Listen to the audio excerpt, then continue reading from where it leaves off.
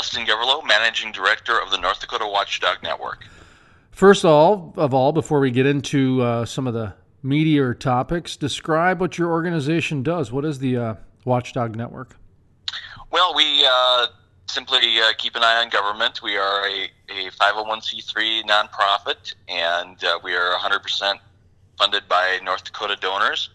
And those donors want to have a voice and a representation in the legislature and at local government hearings when issues regarding taxpayer issues, property rights issues, or just overall general government oversight is not quite what it should be. And what's the latest one? You've got a newsletter you send out. What's the latest one that you've got, I guess, showcasing? Well, our last one was regarding the fight over the Ethics Commission, which was passed by the voters via Measure 1 in November of 2018. Oh, good. That's what I wanted to talk to you about. So let's just rewind for a second, and if that's one that you guys are kind of highlighting, one of the reasons why I wanted to bring Dustin on was to talk about Measure 1. So in a minute, I'll have Dustin describe what it is. But what caught my attention was shortly after the election, in some press releases and newsletters and that sort of stuff, they would actually put in there that soft drinks had to be purchased by the representatives and just things like that. And I thought, well, that's kind of interesting. These professional organizations are kind of taking little digs at this Measure 1. So I wanted to reach out to you to find out what the heck it was that is still going on. It's done. The vote's over, and it's still completely heated to the tune to where, aren't they trying to reverse it or try some workarounds and that sort of thing? Anyway, so that's about what I know, and so I wanted to just bring Dustin on to talk a little bit about Measure 1. So sorry to interrupt you there, but I'm glad you guys are showcasing this right now because that is kind of the meat of why I wanted to bring you on. So first of all, describe what Measure 1 is to you. Well, Measure 1 was a effort by some, we should call them progressive-leaning folks that think that that there's too much corruption in government. And by corruption, they are referring to things like the oil industry giving campaign donations to legislators and buying meals and trips for legislators that they just don't think are appropriate. And Measure 1 on the November 2018 ballot basically put a new amendment, which is now the 14th Amendment in the North Dakota State Constitution, that would create an ethics commission and would restrict the ability for private entities to influence lawmakers without disclosure and transparency, and would prohibit certain activities by those folks that are generally lobbyists. And we actually opposed the measure when it was on the ballot in November of last year on the basis that these efforts target what are called dark money organizations. Those are groups that are regulated by the IRS and can take tax-deductible donations like the North Dakota Watchdog Network. And it's our view that these organizations are well-equipped to allow concerned citizens and taxpayers to donate money to causes to influence local and state government where they feel that there is overreach. And our opposition to the measure to begin with was based on the fact that if you force us to disclose the names of our donors, it makes it very difficult for us to hold elected officials accountable, because a lot of times people are not willing to donate money to go after elected officials because they have to bring their own personal business and corporate business to those elected officials to get permits and permissions and get laws changed. And so by restricting the ability for organizations like ours to generate revenue, to influence good government decisions, you're actually having a chilling effect on people's First Amendment rights. So that was our basis. Now, there was the organized opposition against it was making these claims that the average everyday citizen that goes to the legislature is going to have to file a report saying how much gas they burned going to the Capitol. That was nonsense. This is one of those issues where both sides were really making things up as they went.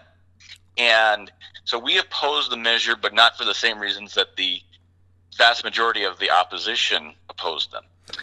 It passed anyway with a vote of, I believe, 53% of the people, and it became part of our state constitution. But it left things wide open for the legislature to enact as far as actually establishing how the commission would be appointed. It's to be a member of 5 people appointed by the governor and the majority leader in the Senate and the minority leader in the Senate. And a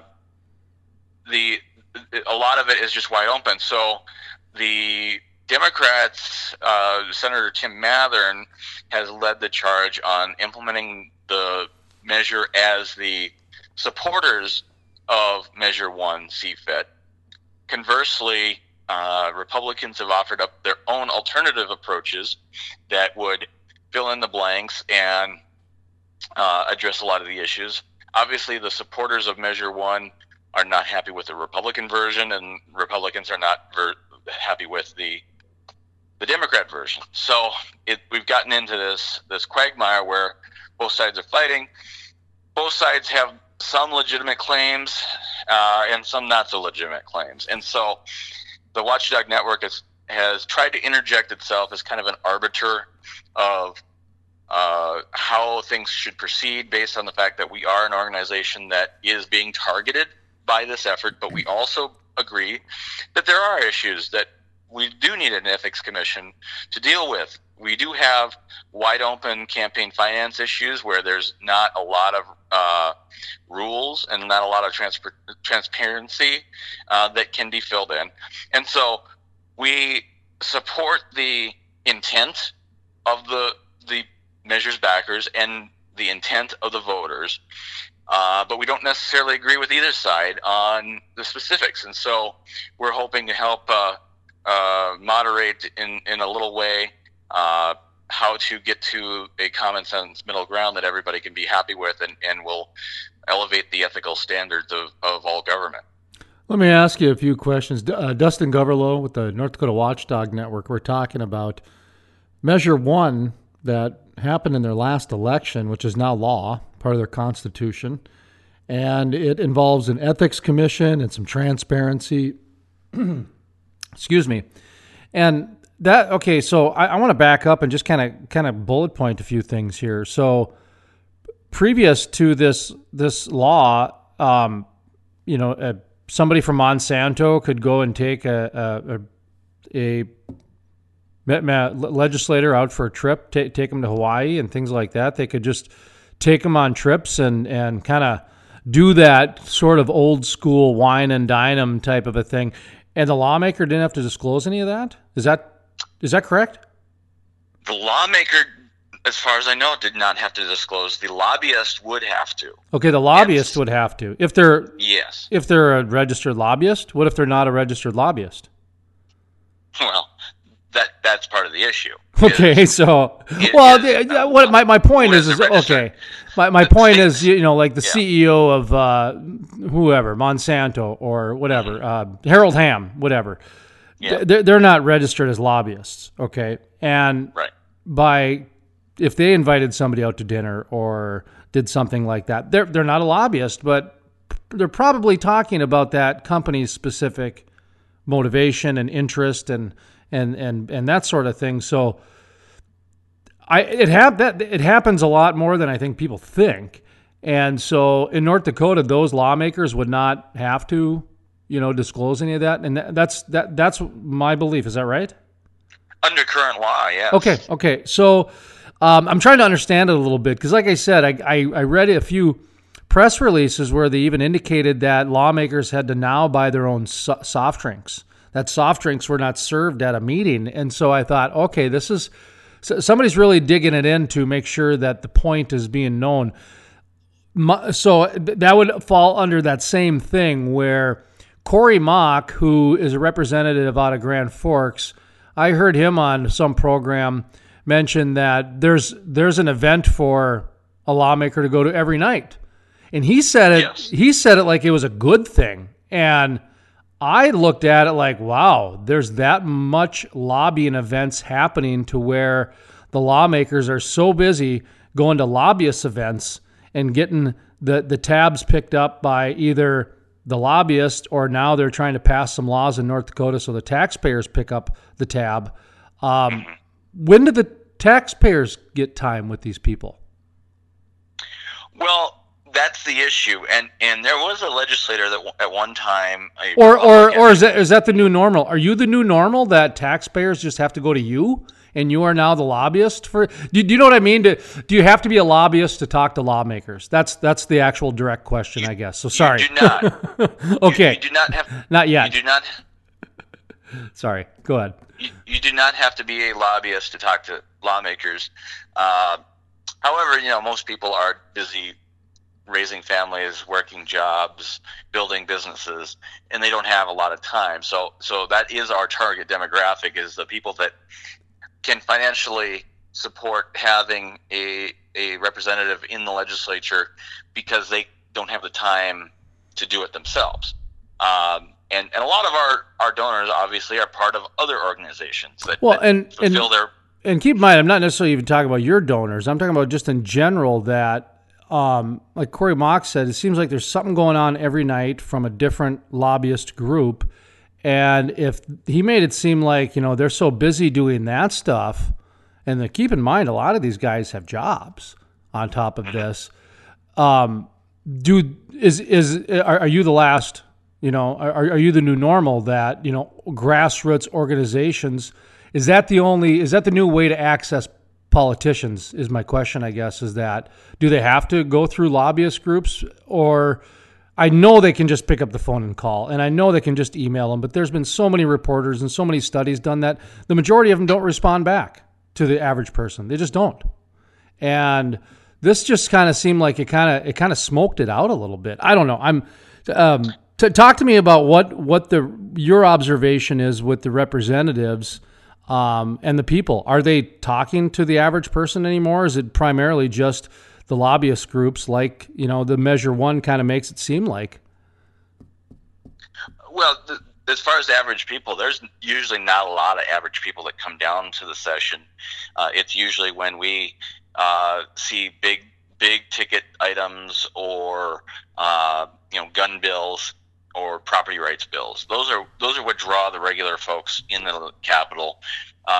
As far as the dinners and the receptions, usually they're called receptions for lawmakers. Every night there is at least one, if not multiple groups, be it private industry, trade organizations, or the Association of Counties, or public interest groups, where they'll have meat and cheese platters, and you listen to them give their spiel about what bills are good and what bills are bad, and how lawmakers should support them at every turn. I mean, that's been the norm forever, and frankly, there's something called the social calendar that gets put on the legislators' desks, actually, where the official legislative management system lets them know where these events are. So it's been promoted over the years that legislators go to these things because it's a networking situation. That's sad. The issue is no, it's just sad that you got to be a company to get their attention, because I didn't see any Boy Scout meetings or anything like that they were attending to kind of find out what do den mothers want to know, which bills are important right now.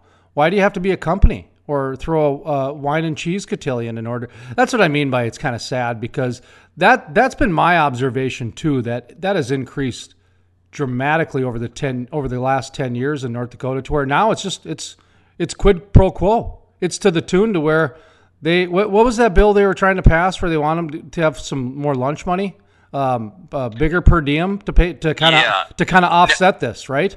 Well, actually, that is to offset the fact that a lot of them lost their write-offs on the federal tax reform bill last year that goes into effect this year. Okay. Previously, they were able to write off their expenses in their federal taxes, if they itemize. And so now this is actually an offset because they don't want to pay higher taxes to the federal government. Wow. That's, that's, go back to the sad part for a minute where there's so many, functions by lobbyists and organizations that, their staff is even, picking and choosing which ones they should attend that make a social calendar. So that's kind of interesting in itself that they could even do that. That's how partisan it really is getting, isn't it? You can't even hire an executive director without somebody thinking that you've got a political motivation behind. Like I say, you're the Girl Scouts, and all of a sudden, you're not on the social calendar because you donated to a party 20 years ago or something like that. It's to that level of paranoia and reality, actually, isn't it? To where they have social calendars. I'm sorry, man. It's kind of sad to me. It's kind of, I'm processing some of this as we talk. So, anyway, talk to me about that a little bit though, about how they are down to the sodas and some of the wine and cheese and that sort of thing. So that must be problematic for some of these organizations then. That must have been a draw to kind of have their dinners and drinks and that sort of thing. Will the state representatives go to these without that? Well, that's the question. And with, it's not law yet. So that's what they're hashing over is what those regulations will be, what powers the Ethics Commission will have. Currently the rules state that if you are a lobbyist and you spend more than $60 on any one legislator, that you, in the entire session, that you have to report that. Well, what they do is they pool their money and they say, okay, if we have 60 legislators come to this event and we spend $600 on food and booze for those legislators, then that's only $10 per legislator, and we don't have to report that. So that's how these organizations function. And getting back to your issue of access, it all depends on how much they can afford. So if you can afford to put together a lunch or a dinner or something and get their attention, then you can do that. And it's up to each individual legislator to decide how much attention they give the folks that are paying versus the folks that can't pay. One Republican legislator had the concept of that nobody should be able to buy them more than a Big Mac, because a regular person can take your legislator and, buy his Big Mac meal and have a 20-minute conversation. That's a level. Anything more than that is excessive. So right? Are people tiptoeing around things, or is anybody trying to, get straight to the heart of the matter when it comes to these things? Because it sounds like a couple extremes. Well, the folks behind Measure 1 are trying to regulate all of this, and most of the legislators are trying to fight against it. And because they don't want to be subject to new reporting standards, and they don't want to be subject to not being able to go out on these dinners and to these receptions. So they're tiptoeing around it because they know that the people that are pushing Measure 1 have a legitimate issue on a lot of this stuff. They just don't want to admit it. Yeah, and that's where I think what we talked about in the beginning, or at least you alluded to, that even though you were against Measure 1 in the beginning, you still are quick to point out that there was some good stuff in there that needed to be addressed, and that's probably why it passed.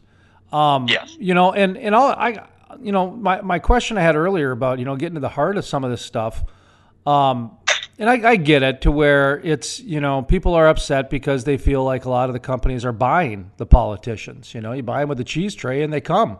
And if you don't have a cheese tray, apparently they don't come. That's weird. But I know that that's kind of facetious and kind of ridiculous, but at the same time, there is a hint of truth behind that, and that's why we're talking about this.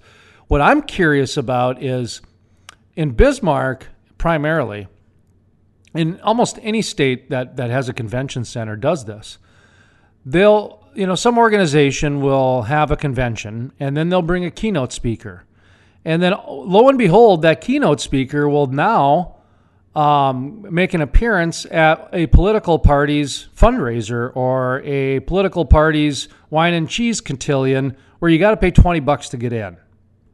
Is Measure One doing anything that's going to kind of, I guess, slow that down or expose that or get to the bottom of why that continues to happen? Because to me, that seems like that's kind of dirty pool. Do you know what I mean? You're using other people's money to bring in somebody, and then you turn around and let your party use it, and then the party all of a sudden charges to get people to access to. It just seems like somewhere along the line somebody should have said, "Whoa, this seems like we're double, triple dipping on some things here." You're 100% right. I mean, that goes all the way up to the president. I didn't break any big news here. I mean, it's pretty standard out there in Bismarck, Dustin. So I'm sorry to kind of bring that up, but go on. Sorry. It's standard everywhere. I mean, when Trump comes in to do an event to speak at the Petroleum Council, and as long as he does one public event in his official capacity, he's allowed to use the Air Force One and come in and do all that, and then schedule whatever else he wants to do in the city, as long as it's not an added cost, because the travel is already a built-in cost. So all of that issue goes all the way to top. It's always been an issue. The keynote side of things, I mean, that's part of why these organizations bring in these keynote speakers, is so that they can have a large scale event, and then they can have the private donor event to try to grab $25,000 checks from everybody. Mm-hmm. Yeah, that's just how organizations have always worked. And that is but egregious as the issue of directly influencing elected official. But I think they go hand in hand. I mean, by comping these elected officials or giving them a rub with some of these national speakers, there's a monetary value there. Well, didn't what's his name from Chicago try to sell Obama's seat, and that proved that there's a monetary value to a political appointment or a political seat, to where that guy was so far removed from reality, he actually tried to capitalize on it. I mean, that you can't even make that up. So yeah, and I mean, it's to the point to where, I mean, now that I just said it, I kind of feel like I'm going to be labeled as a crazy person because it's so standard now. To where when I was growing up, I was taught that was kind of illegal. You can get in trouble for that, but now it's just so standard that's what this Measure One to me seems like, that one extreme tried to overcorrect, and now the other side is trying to overcorrect back with another extreme, when what you said is exactly right. No, somewhere in the middle, there needs to be a compromise, and everybody will be happy, which means 99% of the people, not 1%. Exactly. And you can, a lot of this goes back, you can look at McCain-Feingold campaign finance reforms when a lot of this really started. And then, people thought that went too far to the left. Then what happened was Citizens United. Then that went way too far to the right, as far as declaring that corporations are people, declaring that, unlimited money can go in, all those sort of things. Now these ethics commission concepts are trying to pull things way back to the left, and Republicans are trying to pull it back to the right. So, I mean, the pendulum is swinging wildly on these issues as much as they are with the national political conversation of, going from Bush to Obama to Trump, just back and forth wildly, from one side of the spectrum to the other. So at the end of the day, this is going to have a pretty big impact on North Dakota, isn't it? Eventually, yeah. Once they get things sorted out and get an ethics commission in place, it will have a significant impact, because people will have to alter their their behaviors, but hopefully not so much that it hinders the ability for regular people to get involved. Yeah, well, that's what I hope happens in the end, is that the regular people are going to get more involved, and some of these things will get kind of ironed out a little bit. I heard you earlier use the example of the oil and gas industry as an example for a few things. Of course, a lot of our programming is oil and gas themed and oil and gas centric. They were pretty active in the last election, weren't they, in North Dakota? Yes, absolutely. Yeah. Have you been following this Merrill Pepcorn increase the extraction tax? Yes. The production tax or whatever? Democrats have been trying to move that oil tax back up to the 11% that it used to be at for a long time. Well, let me ask you this as somebody who's followed government for a long time, because I don't want to get into necessarily the politics of the oil and gas industry, because I'm a big fan of what they do, and I understand why they get so active in elections, and they stay, for the most part, I believe they stay within the law of what, North Dakota law allows, because of this, to where 50% of the state revenue comes from 2 oil taxes. I mean, that's incredible that North Dakota has gotten their revenues to that point, to where they basically rely on those 2 taxes. Did you see that report that came out by the Petroleum Council and Jadestone Consulting? I did, and it's not just the 2 oil taxes. It's oil's impact on the sales tax and income tax and all other taxes combined, as well as the inflationary impact of the oil money coming into the state, and that having an upward push on property values as well, and that pushes up property taxes. So, I mean, it's indirect and direct. It's not, it's not all just the oil taxes, but it is a significant issue, and there has been a lot of animosity on it since that was pushed, and the funny thing is, with the Democrats, I've advised them, hey, if you want to increase that oil tax back, at least abolish the income tax, both for personal and corporate. And the funny thing about that concept is that oil companies would probably end up paying less tax under that plan, and that's why the Democrats won't do it, and Republicans don't want to do it because they don't want to be viewed as increasing taxes on the oil industry. And so, even though the dollars wash out, actually the state would be ahead by about $150 million on that deal. But go ahead. Sorry. So it's been discussed. It's going nowhere. It is. None of these plans are to increase oil tax are going anywhere. Like I said, I mean, the only time that there would be such a possibility is if you're talking about wiping out the income tax at the same time. Then maybe you'd have a discussion, but I don't think either side wants to propose that, even though it would put their opposition on a hot seat.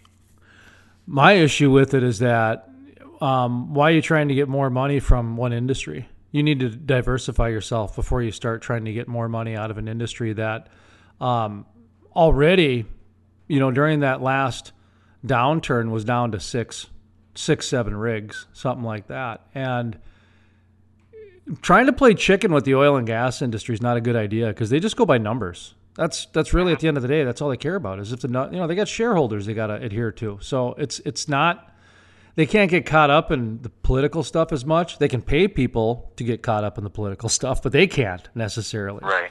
No, I thought that was kind of a different bill, and I had Merrill on my program to talk, and I said that, kind of low hanging fruit here, Merrill, that sort of thing. Because to me, I wouldn't normally talk about it, but to actually have a state that dependent on one industry was remarkable to me. To really see that. Measure 1 now. What do you want people to know about this? Circling back to Measure 1, sounds like you could be impacted by it. So, what do you want people to know from your organization standpoint, the North Dakota Watchdog Network? Well, our message is that we believe the legislature should respect the will of the people on the vote. The measure was sold to the public as an anti-corruption, pro-ethics concept. and regardless of whether they understood the details of it, they did know that. They knew that it was an anti-corruption thing. And in exactly the same way that Trump got elected on draining the swamp, that's how Measure 1 passed. So regardless of whether the supporters of Measure 1 had their own ulterior motives, the legislature should create an entity and a set of rules that follow that will of the people without interfering with the rights of the people to influence their own government. So what's next for you guys, Watchdog Network? You got any other issues you're tackling besides this Measure 1? Well, the big fight has been regarding the initiated measure process itself. We've seen several bills that would try to hinder or curtail the public's ability to pass initiated measures because legislators simply do not like their own voters to set the framework by which they govern by. And so they're constantly trying to make it more difficult to do initiated measures because there are a few bad ones here and there that get through. But rather than trying to educate the public on what the bad measures are, they just want to make it tougher to do measures in the first place. And so we're fighting all of those efforts to make it more difficult for the public to pass laws through the initiated measure process, because luckily in North Dakota we have Article 3 of our state constitution that reserves powers to the people to set laws and constitutional amendments to govern the way that our legislature operates. So they would pass a law that says that if you wanted to put an initiated measure on the ballot, you would have to check with the state first? They have several that would give the legislature a veto over the vote of the people. They have one that would cause the threshold necessary to pass a constitutional measure to go from simple majority to 60% majority, which would mean basically nothing would get passed. They have efforts that would restrict the topics of measures that make it to the ballot. It runs the gamut, and these have popped up every single session. This session, a lot of them are inspired by Measure 1 and the ethics measure, and then Marcy's Law. Those are the two recent initiated measures that really have angered legislators. Oh, the cannabis one, medicinal cannabis too. And recreational marijuana was also one that was a statutory measure that they've monkeyed with. And the irony behind that, though, is that the recreational measure was actually well written compared to the medicinal marijuana one. Correct. And the medicinal marijuana one was a train wreck. It was just copy and pasted from 5 different states, and in which they openly admitted because the state legislature wouldn't give them the time of day for 10 years. Right. And that, it's so funny. So you try to bring something up to the state, and they won't hear it. You go do an initiated measure, and now you got to check with the state. Yes. Wow. Right. And Republicans like to say, well, we're not a democracy. We are a representative republic. Yes, that's true. But representative republic is the type of government you have, not how you get to it. Democracy is how you get to it, how you elect your people. So this constant arguing between lawmakers and citizens about, well, we're not a democracy. Well, democracy is not a type of government. It's a process to fulfill your government. So it goes down to basic understanding of comparative politics and constitutional law. But at the end of the day, many of the attempts by legislature are designed to, again, limit the average person's ability to influence the laws of their own state, which gets back to our previous discussion. In general, legislators as individuals and as a body do not like the very people that vote them in to power to have any power over them. Well said. Well said. And they do have the power of the people, and that medicinal marijuana cannabis law showed that 65% of the people voted yes, and I believe every single county voted 65% yes, which is like a super majority. Yes. And yet still less than 1% of the people in the state overturned it. They rewrote it. Right. So they already have that power. That's the part that just baffles me, is they already have that power. And I still laugh because anybody in North Dakota that calls themselves a Republican really needs to take a look at themselves, because at a federal level, the state gets back $1.80 for every buck they put in. And they distribute more taxes around that state than most other Republican states do. So just because you go to church on Sunday doesn't mean you're a Republican.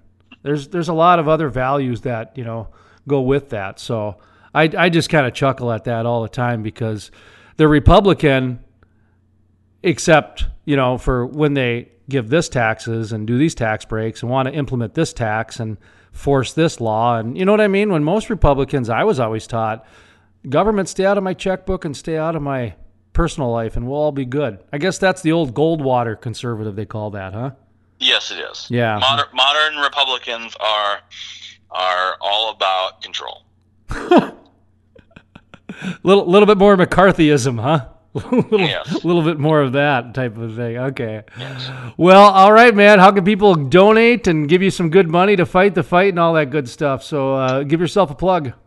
They can go on our website at watchingnd.com, and there's a link right in the front to sign up for a newsletter or send us a donation.